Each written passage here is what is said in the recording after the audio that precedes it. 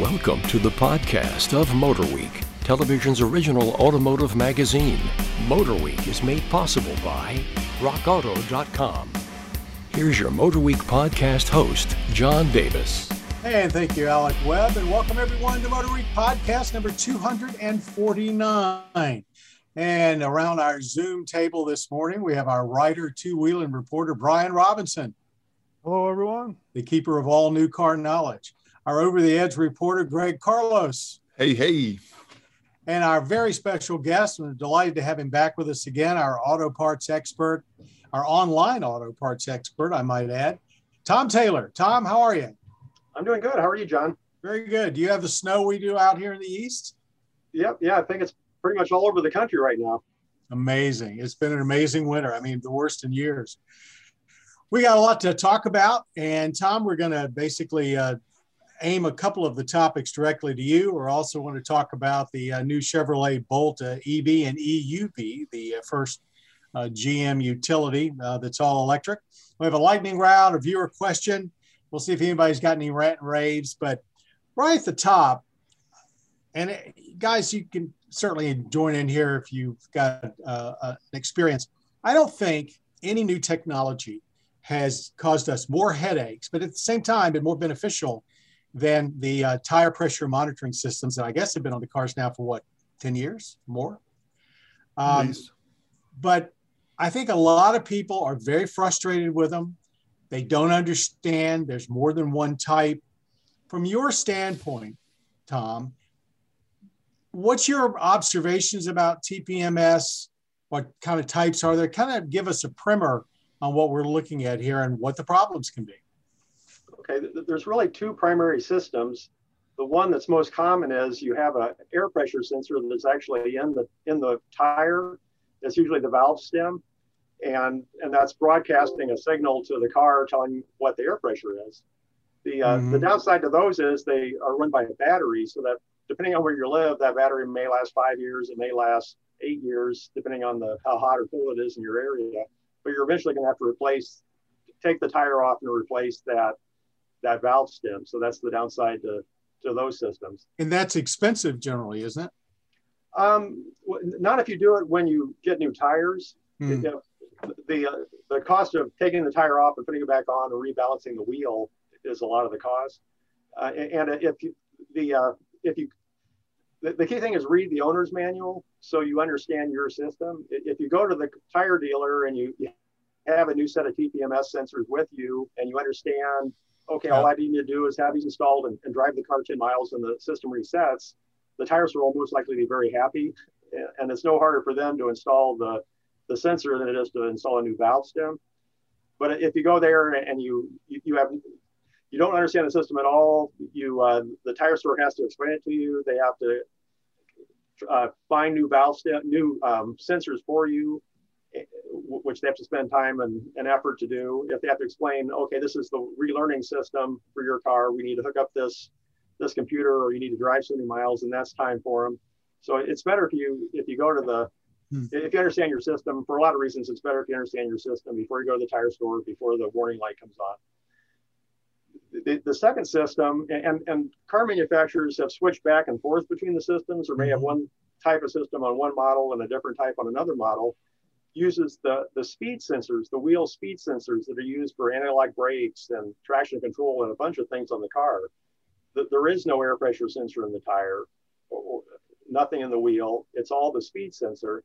And it's not really measuring, it's not measuring all the air pressure, it's measuring the circumference of the tire. If the circumference of the tire shrinks, then the speed changes for that tire compared to the others. And the warning light, the computer says, okay, maybe it's the tire going flat, and it turns on the warning light. The positive side for that system is you don't have the battery you have to worry about replacing in the tire. So that you don't have that definite maintenance you're going to have to perform.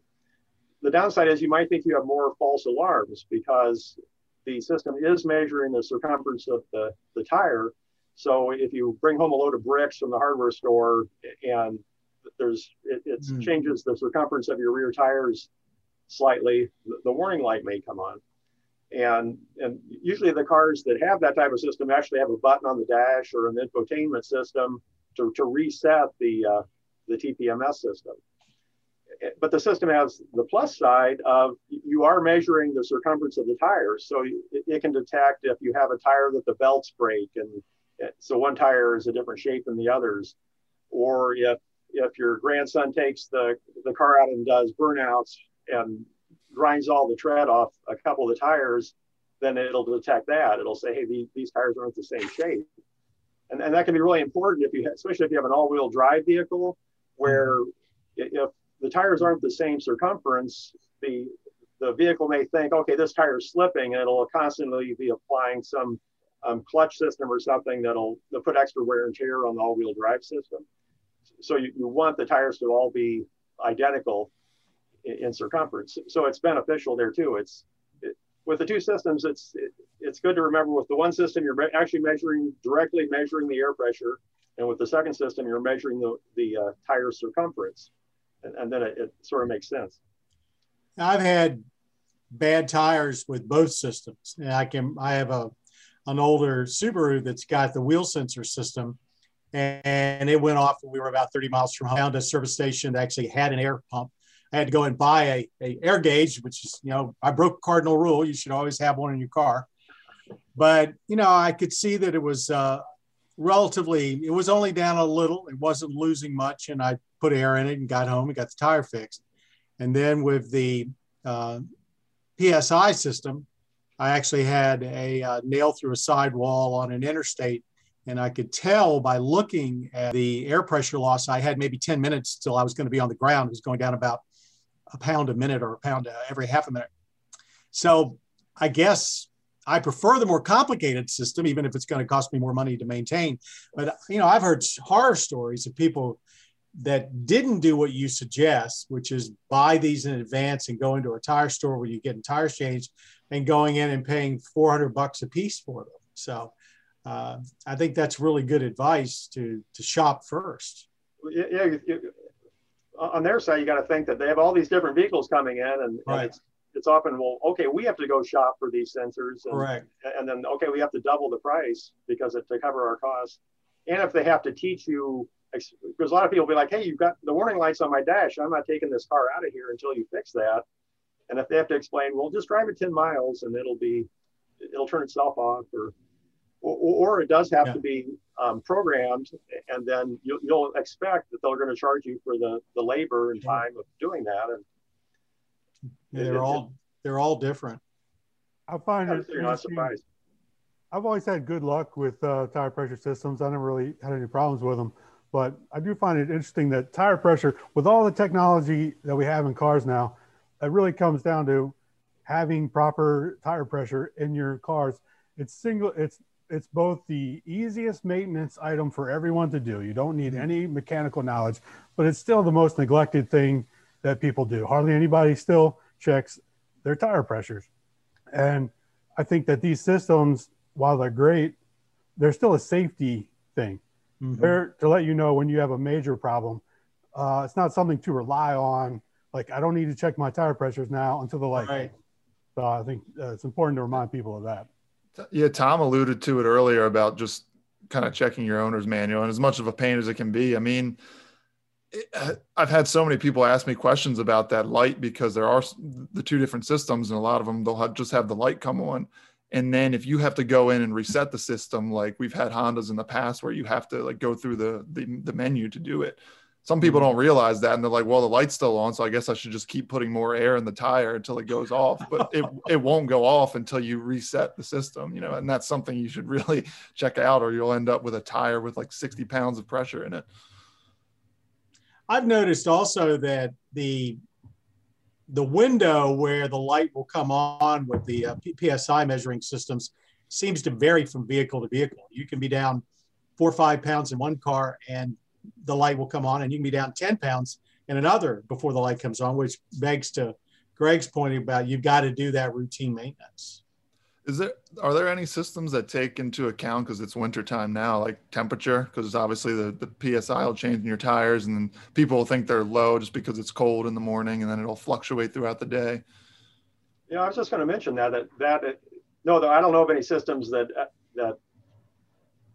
take that into account because the pressure has dropped. So you should check your tire pressure when it gets to be winter, because you'll have lower pressure when you start out, and you don't want that lower pressure.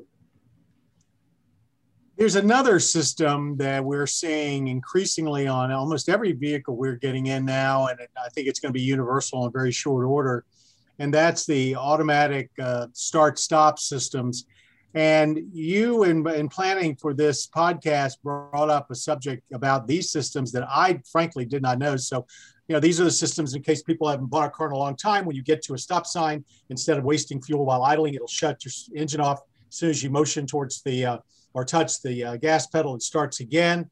And, a lot of people hate them because they don't like the idea of that happening. And some you can shut off for a while and some you can't.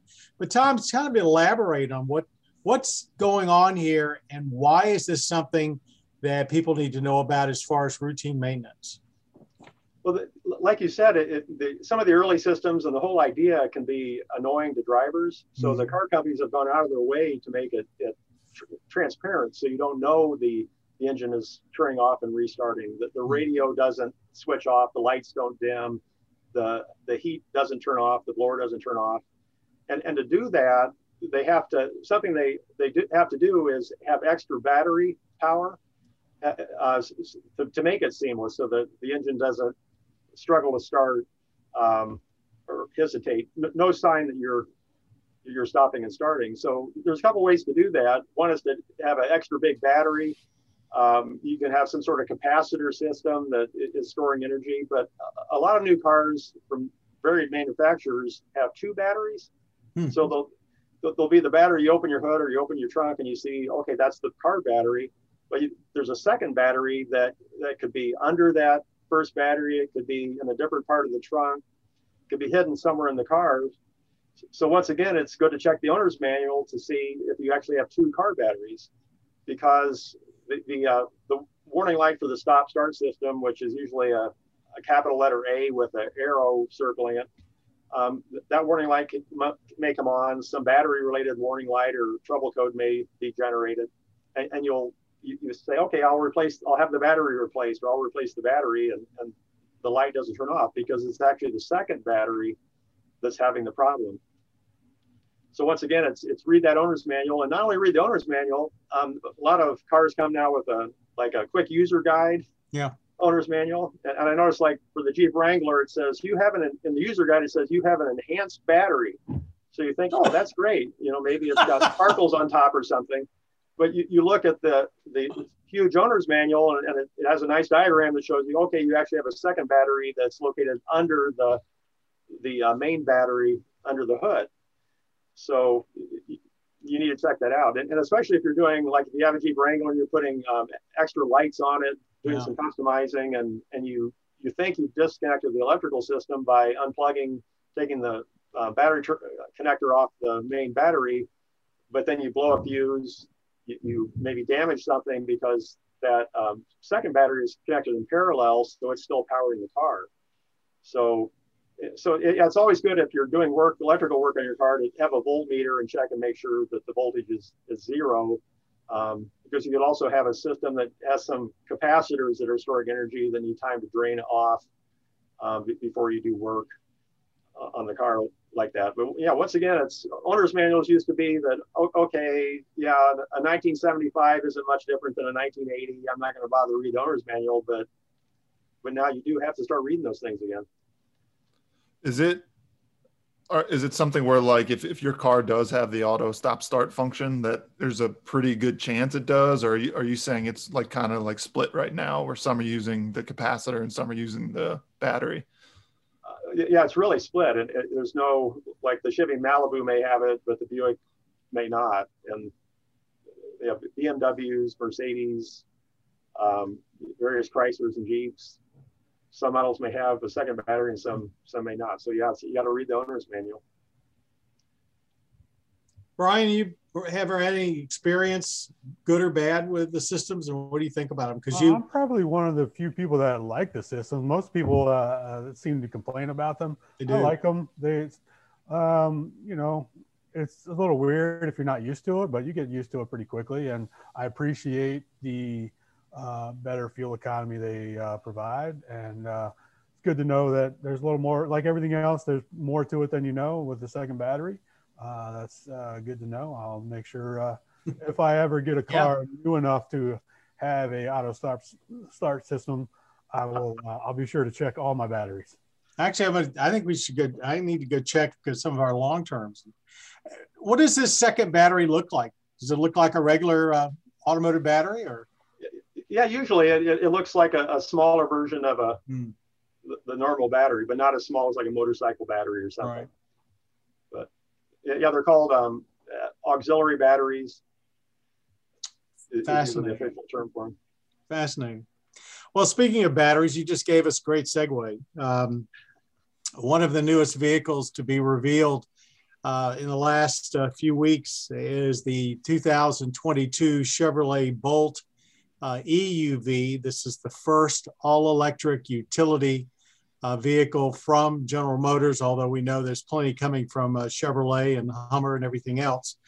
And along with that, there's an update for the regular Bolt. Who would like to start? Tell us a little bit. Brian, why don't you tell us a little bit about the EUV and what it is and what it isn't? I'll jump in there. Yeah, I sat through many briefings from GM about it.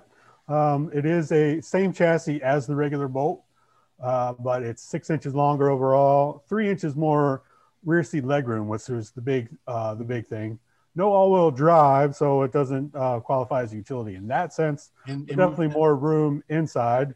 Addresses another big complaint from Bolt buyers is no sunroof.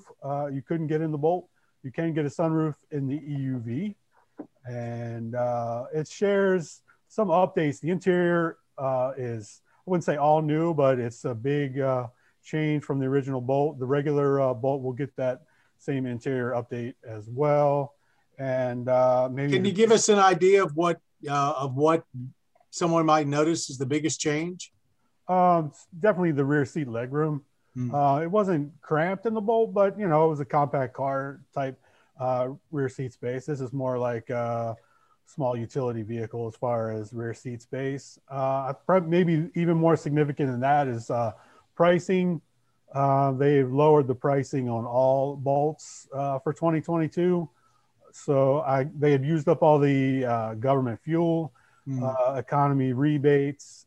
So dealers were discounting them significantly to kind of make up for that. So now GM itself has lowered the prices to keep it about the same price as it was with the rebates before. There's a chance that with the new administration in Washington, those tax incentives will come back. So people actually interested in buying an electric vehicle from any brand should stay up on that. Greg, any input? I mean, you've spent as much time in the Bolt EV as the rest of us. I forgot to ask you, Brian, have they come out with a range number yet? The powertrain is the same as the Bolt. There's nothing new there, but it's a tiny increase like they did a couple years ago when they bumped it up a little bit. It's regular. Go ahead. I have it. It's 259 max for the EV and 250 for the EUV. So yeah, like you said, Brian, I think they bumped it up like in 2020 for the 2020 model year. So it still hasn't hit that 300 mile range yet, but it's still pretty stout compared to the early EVs. Yeah, and one other thing, it'll be the first Chevy to get Cadillac Super Cruise, but it is the current Cadillacs are getting like the next gen Super Cruise. This is still the first gen, so Cadillac still got something a little more special, but it will first Chevrolet to get it anyway. Why don't you give people a quick primer on what a Super Cruise is compared to, it's a semi-autonomous system, but it's less and more of that. You've had a lot more experience with me. You might be better than that, but so I would, why don't you do that? Well, a lot of the autonomous systems, sorry I asked, right? A lot of the autonomous systems, or most of them, rely on sensors on the vehicle to guess what's on the road ahead, cameras and so forth. And Super Cruise always stood out because essentially it has main highways and roads programmed into it. So it's essentially following a map. And because of that, it has some limitations. It hasn't always worked very well in construction zones and so forth. But my experience in using it is that it's actually worked far better on normal interstates than the sensors that just rely on cameras and LiDAR and so forth, primarily because so many of the interstates have poor markings and they change from one road surface to the other, and it can confuse the sensors. Where Super Cruise, as long as you're on, I-70, it knows what I-70 is and it's following. And I've been able to drive it and be more comfortable in driving it than any other system I've tried to date. So. Yeah, they actually, I wouldn't say encourage, but they promote that you don't have to have your hands on the wheel. But there's a camera constantly looking at you, and it will tell you to do that if you do it for extended period of time. But I'm going to go out on a limb and say there's probably another battery in this car that runs it that I didn't know about. Do you have any information on that, Tom? No. I haven't been briefed on the Bolt yet. What about these systems, Tom? Is there any maintenance there? Electric cars in general, is it still too new for the aftermarket to get involved? Or are you finding, there are certain smaller parts that need servicing that people don't know about? Any input? Well, yeah, actually the hybrid electrics have been around for a long time now, 20 years. So yeah, like replacement, remanufactured batteries are available. The main giant batteries for Priuses and other hybrids.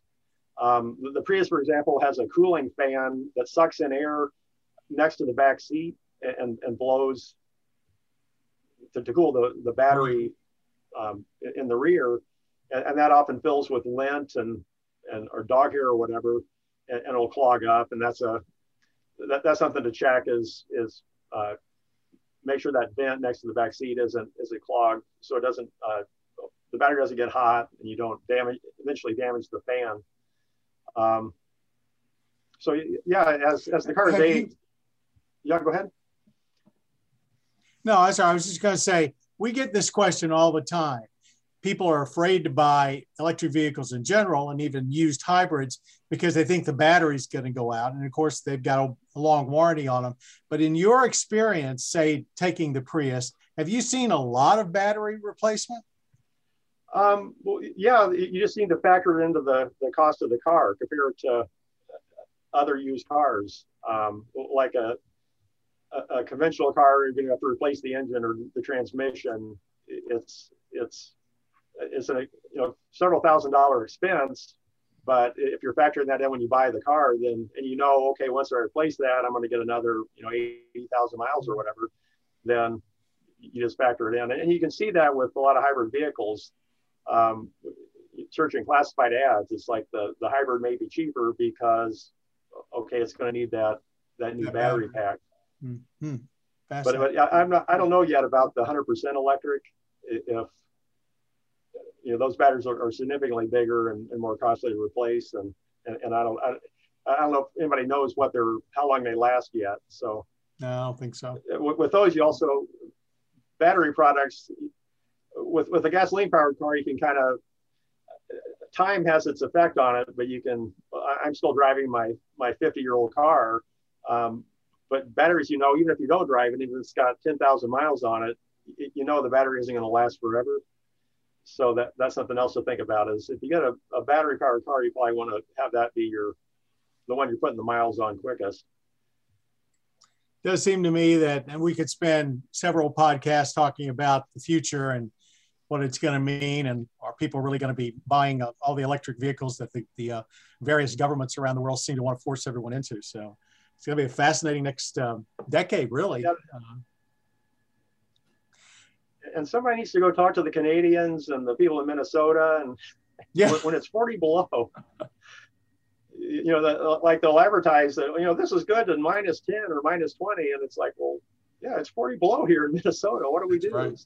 Yeah, I think it's going to be, for the regulators, it's probably going to be 2 steps forward and 1 step back for a long time, which is what we've always seen with fuel economy situations and rules. Well, let's move on to our lightning round. And Tom, in the old days, we used to limit everybody's discussion, but now we don't do that anymore. But here it goes. The seventh generation Porsche 911 GT3, a magnificent automobile, has just been released, and it continues to use a naturally aspirated flat six engine, as it always has. With the last version, we thought they may have reached their limits for a naturally aspirated GT3, but it's back with a little bit more horsepower than it had before.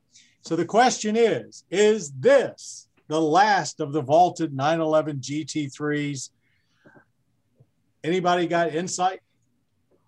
Yeah, well, I actually was virtually at the presentation yesterday, and they made a point because people were asking, did you consider a turbo engine, because all regular 911s are turboed. The GT2 RS, the previous gen, was turboed. Eventually, are they going to have to boot the naturally aspirated out of the GT3?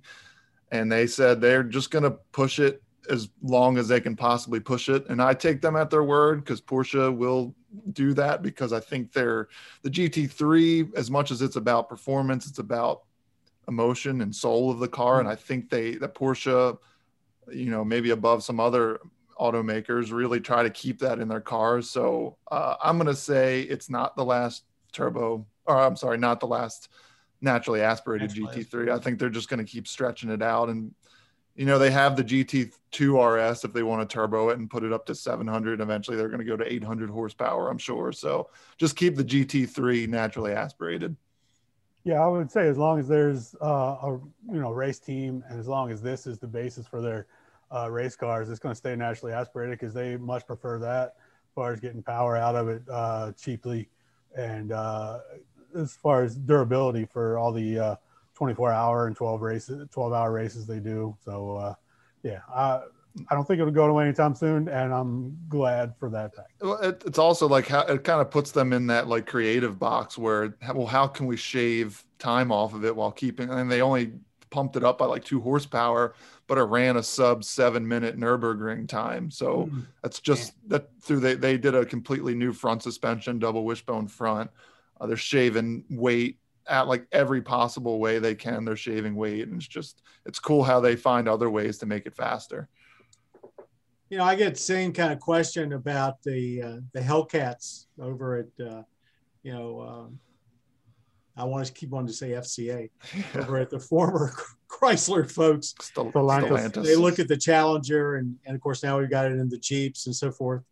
We were just driving the Dodge Durango Hellcat, 700 horsepower, and everybody says, well, when are they going away? And my viewpoint is that even if the government comes in with some kind of a system, unless they say no more light duty internal combustion engines, which I don't think that's going to happen anytime soon, at least nationally, even if California goes that way.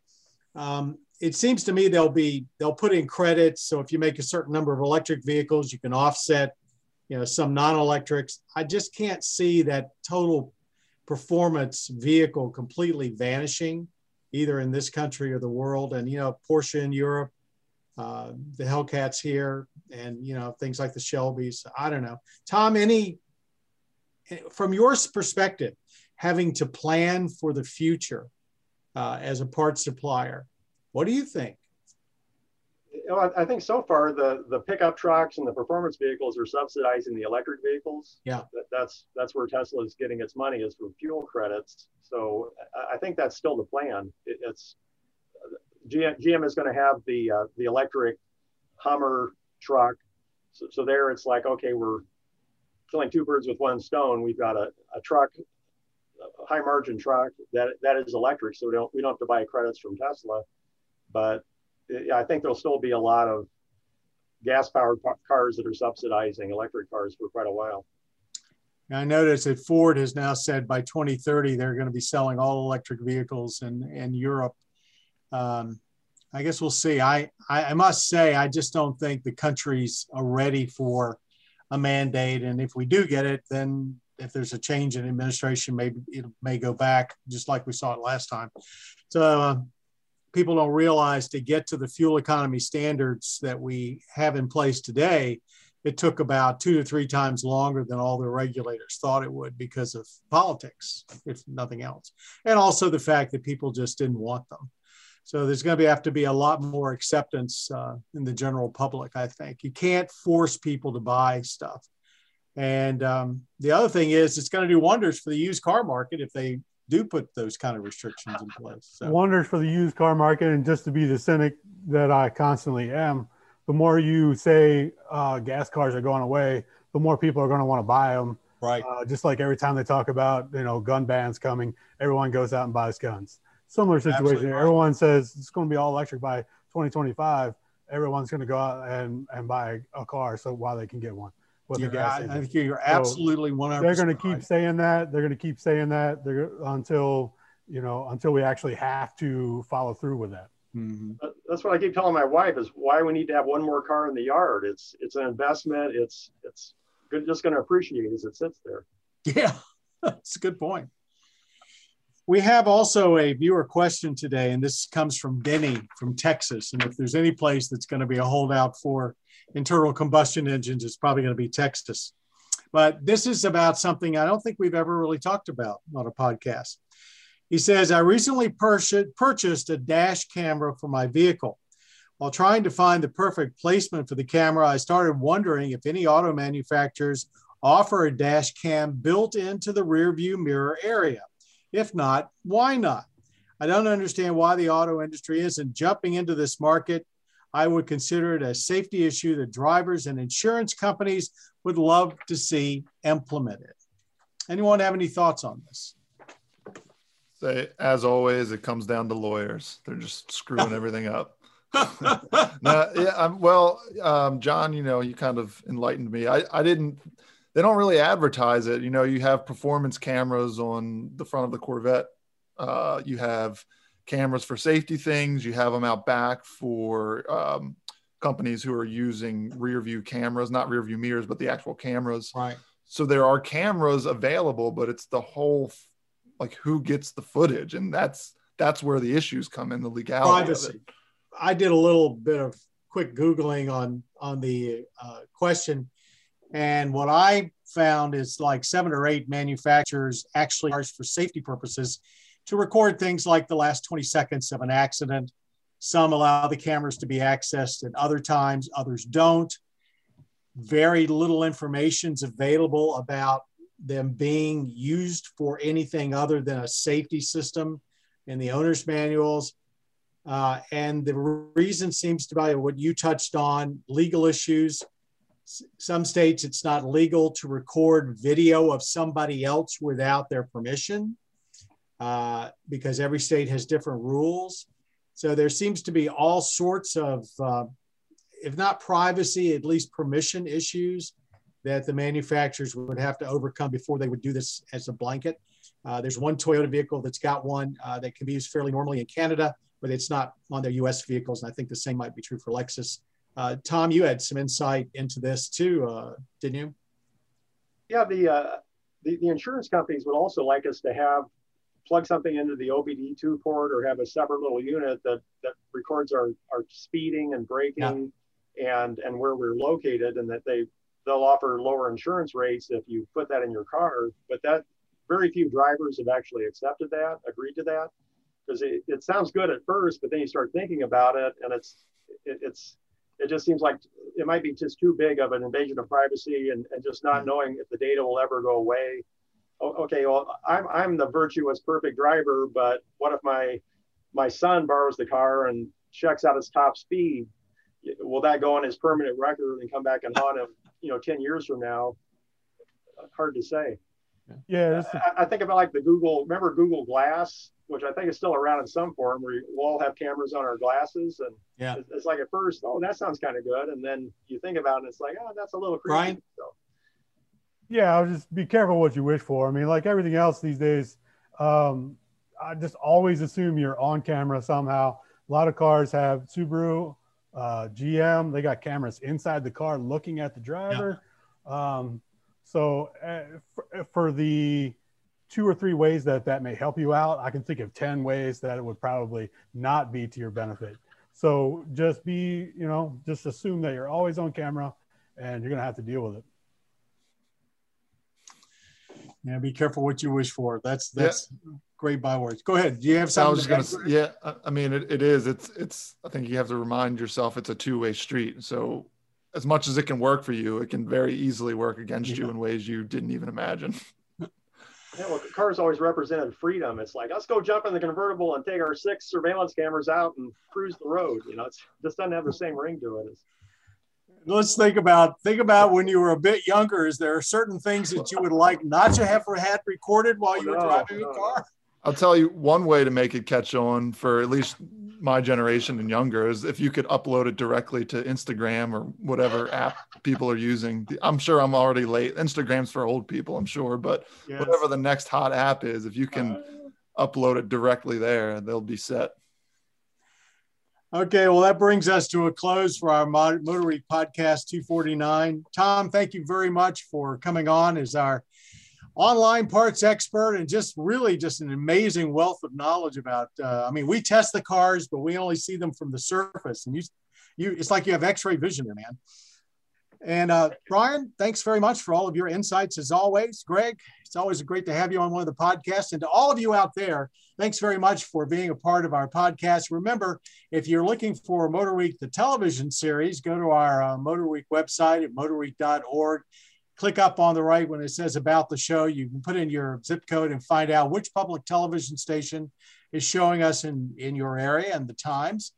Check out us on Tuesday nights and really all week long over on the Motor Trend cable channel, or we invite you to head over to our youtube.com/MotorWeek channel where you can see everything we do and take advantage of a lot of our retro road tests.